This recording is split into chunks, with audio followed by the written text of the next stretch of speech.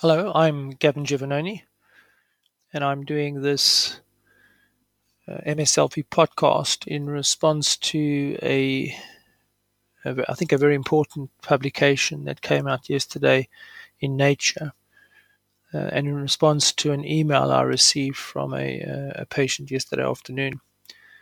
This particular patient says as he has recently been diagnosed with secondary progressive multiple sclerosis, and he was about to transition from dimethyl fumarate to siponimod, which is Mayzent, and he was simply waiting for genetic tests to come back to see if he could take the drug. And the question he asked is, do the findings in this particular study suggest that his siponimod may not work? In other words, if he has these so-called genetic variants that are associated with a worse MS outcome, will they nullify the effects of siponimod? So that's the context. Now, just to say to you that this observation that subtle genetic variations in your own genome are associated with MS severity will not come as a surprise. As humans, like all forms of life, we are literally biological machines, and we run off genetic algorithms that are encoded in our genomes. We just code. And everybody has subtle differences in these genetic algorithms, and these differences come from mutations that occur in our genomes they typically occur when DNA is copied and mixed up when sperm and ova or eggs are formed in the ovaries. And then again, when you inherit your DNA, half from each parent, more complexity and mixing of the genetic codes occur. So this is why we all are quite unique, and even identical twins are not quite the same. And the reason for that is that they are on top of the genetic code, which is the hardwired DNA sequence. We have epigenetic changes, these proteins or markers that affect how the genome works. And so these epigenetic changes augment or suppress certain genes, and therefore, even in identical twins, because of different epigenetic markers, their algorithms don't work in identical ways. Now, what this paper shows, though, what the study shows, is that people with multiple sclerosis who inherit one or two or possibly more variants are likely to get worse more quickly than people who don't inherit these variants. And assuming if you've got mixtures, in other words, you don't have two copies of the variant, but one copy of the bad variant and one copy of the good variant, you'll be intermediate.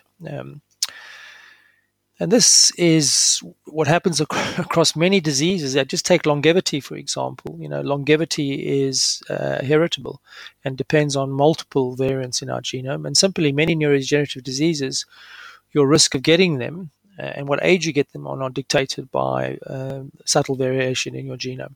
So this is not surprising, this finding. Now, these variants are called SNPs. Single nucleotide polymorphisms, and a single nucleotide means one single code in the genome is changed. And this represents a single variation in an area of the genome. Now, it's not necessarily the actual variations that are themselves responsible for the more rapid worsening, but it could be the genes that are close to these variants in your genome. And these genes can occur upstream or downstream on the code. And I've put in the email or newsletter, I put what they call a Manhattan plot, just to show you the two variants that have been identified. You have to set very strict statistical rules to identify which variants are relevant. Now, what is very interesting is that when they looked at the genes close by, they used an algorithm. It's called a gene prioritisation analysis, and identified four biologically plausible genes close to two different SNPs or variants. And the one gene I'm particularly excited about is called ZNF638. And this encodes a protein that actually binds to DNA, and it comes from a family of protein called DNA-binding zinc-finger proteins. Now, this particular zinc-finger protein suppresses the reading of retroviral DNA in the genome. As you know, we inherit these retroviruses that are inserted in our genome. And they do it via a complicated mechanism called the chromatin repressor. And this actually involves one of those things called an epigenetic change. It actually affects how the histones, because the DNA winds themselves around these little beads in our genome called histones. And if the histones are modified, it actually stops that gene being transcribed. Stops that gene being read. An analogy would be like your computer hard drive. You can actually partition your hard drive into different sections, and you can actually partition one and create a secure vault that you can only access that part of your hard drive if you have the password, which means that software that doesn't have the necessary permissions won't be able to read that section of your hard drive. And this is what a repressor does, essentially. It closes down and stops a certain section of your DNA being read. Now, this may be very important in MS because, human endogenous retroviruses, HERVs, we call them, and their expression, in other words, having their genes transcribed, are linked to multiple sclerosis. And they're possibly one of the mechanisms that drive what I call smoldering MS. So one of the proteins from HERVs is the envelope protein, and this binds to a particular molecular pathway that upregulates inflammation. It works via these things called toll-like receptors. So if you suppress HERVs and you stop that protein being transcribed, you may be able to impact on inflammatory events. So this is really, really interesting, and I think more work needs to be done on this. I think what is really lovely about this paper is the investigators showed that this ZNF638 is expressed in the brain, and it's particularly in oligodendrocytes and their precursor cells. And this would suggest, as you know, the oligodendrocyte is the cell responsible for making myelin. So this could be linked to, myelination or remyelination, and therefore be really very relevant to MS. This particular gene has been implicated in general intelligence and cognition, and this another pointer that it may be relevant to its role in MS. And when they looked at expression of the gene in single cells, they found that oligodendrocyte clusters, these are the cells that produce oligodendrocytes, express this gene, particularly those that are actively myelinating. And so this again would support this gene as being really relevant to this particular variant. So I think this is a very good gene candidate. But clearly, more work will need to be done to determine, if it is the gene involved in MS prognosis. They also discovered another gene, which is called the DysF, which encodes for a protein called dysferlin. This is a membrane protein, and its role has particularly been described in skeletal muscle, where it's responsible for helping with membrane repair and regeneration. And there have been mutations in this gene that have been found to cause muscular dystrophy. Again, this gene is also expressed in oligodendrocytes, the cells that make myelin, and in nerve cells. And it also accumulates in Alzheimer's disease, in the plaques in Alzheimer's disease. So it is involved in brain disease, we think. And so the proposal is that dysferlin maintains neuronal and glial membranes, and so therefore, some variation in this gene's function could influence neuroaxonal survival or even remyelination in multiple sclerosis. So again, a very good candidate gene for affecting prognosis. Then there was another site in the genome, and there was a gene there called DNM3, which stands for dynanim3, and this is a gene that is important for the endocytosis, pulling back synaptic vesicles. Again, this gene is expressed in oligodendrocyte lineage and neurons. And a closely related protein called dynam2 is involved again in maintaining skeletal muscle membrane. So this could be another way this particular gene works. In other words, it helps support membrane function, and therefore could be involved in MS. And then there's the PIGC gene that encodes for a protein called phosphatidyl inositol glycan C. And this particular gene has had mutations described in it that has caused epilepsy and intellectual disability. So another gene that is linked to CNS function, where malfunctioning of that gene causes problems. So you could imagine that subtle variation in its expression or function could affect MS prognosis. So I think the work has opened up several new lines of research that will hopefully lead to new therapeutic targets to tackle, what I call the major unmet need in multiple sclerosis, smoldering associated worsening or SAW, which is largely independent of focal inflammatory disease activity. Now, the real question that you're all going to ask is how strong is this link between these variants and worsening MS? And I think the answer is it's not very strong.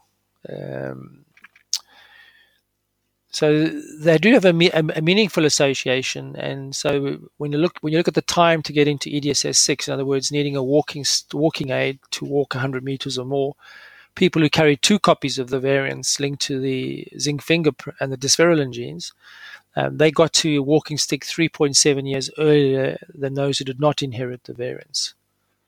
So it's an average of you need a walking stick 3.7 years earlier. Now, for the other site linked to the dynamin 3 and the PIG-C genes, this was 3.3 years. Now, the magnitude of these effects is relatively small and is in the ballpark of the treatment effect on disability, with interferon beta, our first generation injectables. So this would nullify, or not necessarily nullify, but has having the good variants has a similar effect to being on interferon. I always like to remind you a better comparator may be the presence or absence of vascular comorbidities. So people with multiple sclerosis who have one or more vascular comorbidities, be it hypertension, diabetes, smoking, high cholesterol, abnormal lipids, or actually documented vascular disease, in other words, a previous heart attack or a stroke or peripheral vascular disease, they get to a walking stick EDSS6 approximately 6 years earlier. It's around about 11 to 12 years compared to people with multiple sclerosis without a vascular comorbidity that get to EDSS6 at around 17 to 18 years. So the effect of these variants is about half of what the impact of a vascular comorbidity is on disability outcomes. So overall, it's quite small. And the authors predict that about 13% of the so-called variants in long-term MS severity may be attributed to common and low-frequency SNPs. So I think overall the contribution of genetic factors to disability progression is probably relatively small. But I think what's really important is that the genes linked to these variants are all expressed in the brain and spinal cord, so they are neuronal, CNS functioning genes, which differs from the so-called susceptibility genes that tend to be all present in immune cells. So there's a divergence here. The heritability of worsening genes in terms of outcome are in the central nervous system, and heritability of susceptibility genes are expressed in immune cells. And this is, compatible with our understanding of multiple sclerosis. The causes of MS is linked to inflammation, autoimmunity, and hence immune cells. And disability or severity genes are linked to the nervous system and its resilience, in other words, the ability to cope with damage. I think what's important here is that I think the impact of these resilience genes are probably downstream of the inflammatory events. And so if you prevent inflammation and you prevent the initiating damage, those genes may not be relevant to outcome at all. So what do these findings actually mean for people with multiple sclerosis? So I think at the moment, not very much. In the future, they may be incorporated into prognostic risk scores. So you may have a genetic test done, and this will contribute to predicting outcome.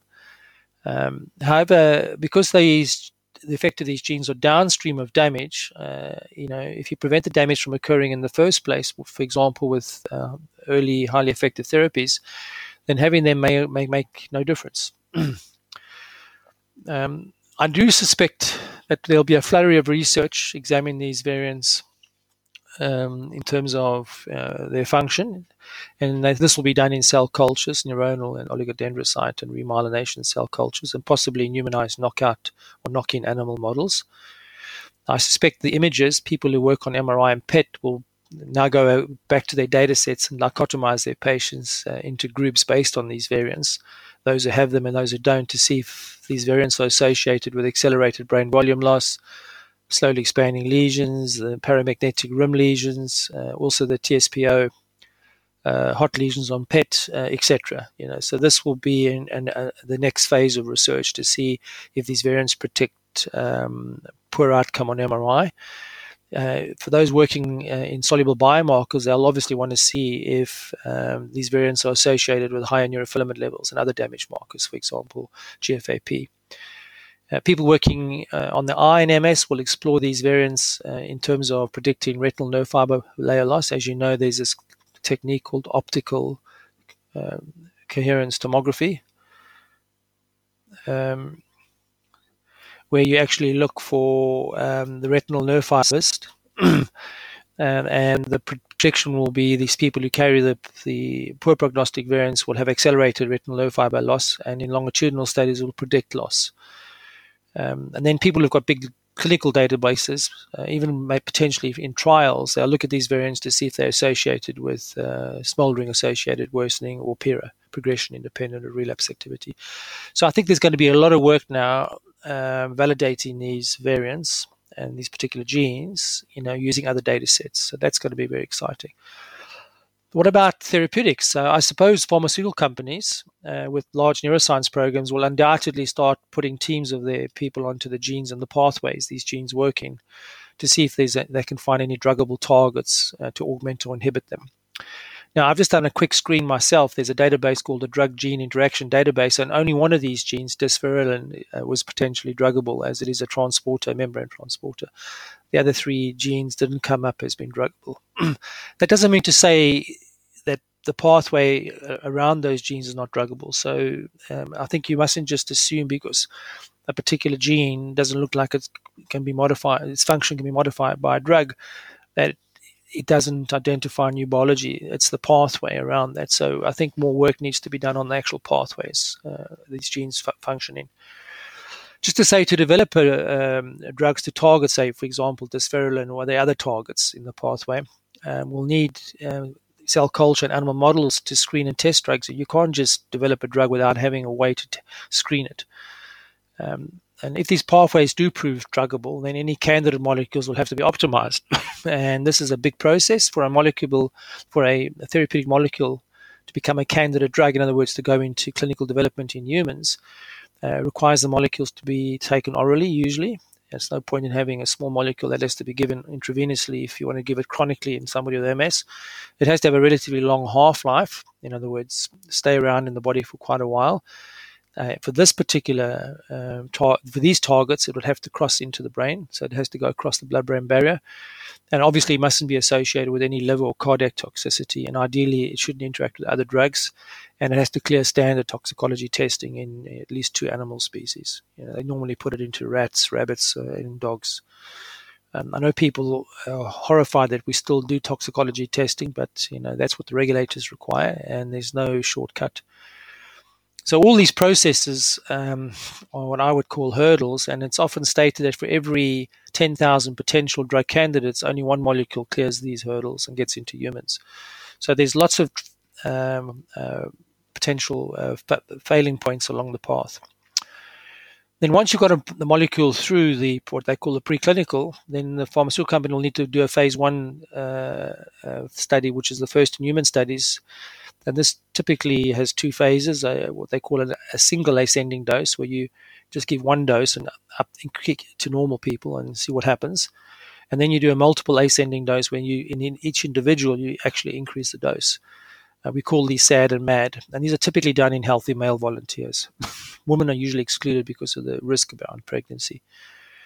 Once these drugs are then shown to be safe in human volunteers, they'll go, and you can get a kind of idea what's a safe dose range. They then have to go into people with MS as part of either a 1B, which is mainly safety, or directly into phase 2, which is a typically dose-finding proof of concept trial. And these trials need objective readouts. Usually one or more biomarkers, could be ones that I mentioned above, to get proof of biology. The whole purpose of doing phase 2 is to de-risk a phase 3 program. In other words, for a company to invest, literally billions of dollars in a development program, they have to be pretty confident that their drug is going to do something to MS. And once they clear the phase 2 hurdle, the company then has to design, phase 3, which are registration trials. These are usually 2 or 3 or more. They're typically large, very expensive, and the trial designs and outcomes of these trials have to be discussed with the regulatory authorities. No point in doing a trial and then the regulators say, "Well, that's not good enough. We don't believe the results." So the point of me telling you about this process is that from the time of a potential treatment target identified, say today with dysferlin, to a licensed product, this whole process takes 15 and sometimes even more years. MS is a disease where development is slightly slower, simply because the trials have to be longer. And there's all these pitfalls along the way. So there is a very long time lag from a basic science discovery of potentially these 4 genes impacting on MS outcome, smoldering disease. So I think the point I'm trying to make is at this point in time, the study's findings will make very little difference to people with multiple sclerosis. Now, the question I was really asked by email, does this mean siponimod won't work in slowing down my MS? So I did a search in this drug-gene interaction database, and none of these identifiable genes appeared to interact with siponimod. The only genes that came up with the siponimod search was the S1P receptor 1 and 5, which we know that's where the drug binds to, and the enzyme called CYP2C9, which is the enzyme that breaks down siponimod in the liver. And this is the actual enzyme that has 2 variants, a slow and a fast metabolizing variant.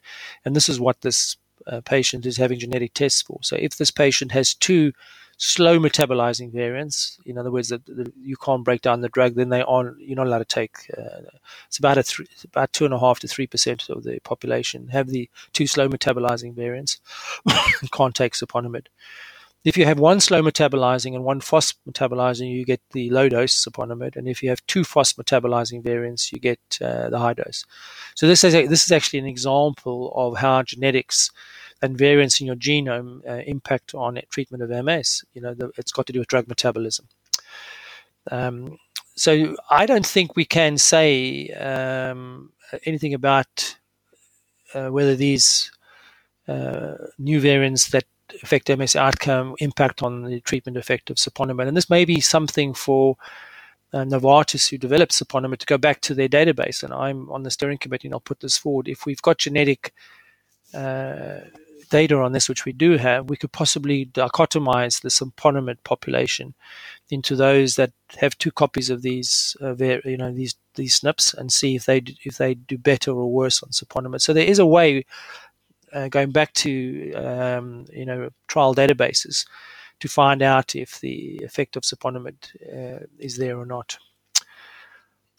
Finally, I just want to conclude with a section called reasoning by analogy. Don't get disheartened by this study's findings. Even if 1 or 2 of the identified genes are validated in other studies and do contribute to worse outcome, you may be able to nullify these effects, as I've said, with DMTs or maybe lifestyle changes. And a very recent example of this is type 2 diabetes mellitus. Now, type 2 diabetes mellitus is largely genetic, so what dictates whether you get this disease is your genes. And there are lots of variants in the genome that do this.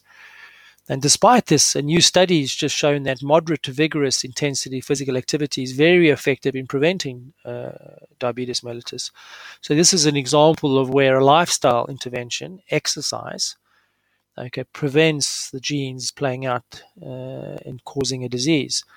So I would not be surprised if the same thing happens in MS. So this is why, don't get disheartened. This is another time point for me to remind you to please adopt my marginal gains philosophy and to try and optimize all the little things that go into improving MS outcomes. And this includes your brain, metabolic and social health. So you have to focus on all the little things.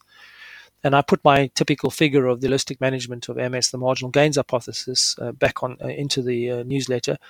And so focus on all these little things. Finally, I'd just like to get some feedback from you. Are you interested in hearing newsletters like this about important research findings? And is this understandable to you? Or have I pitched it at a level that's not understandable?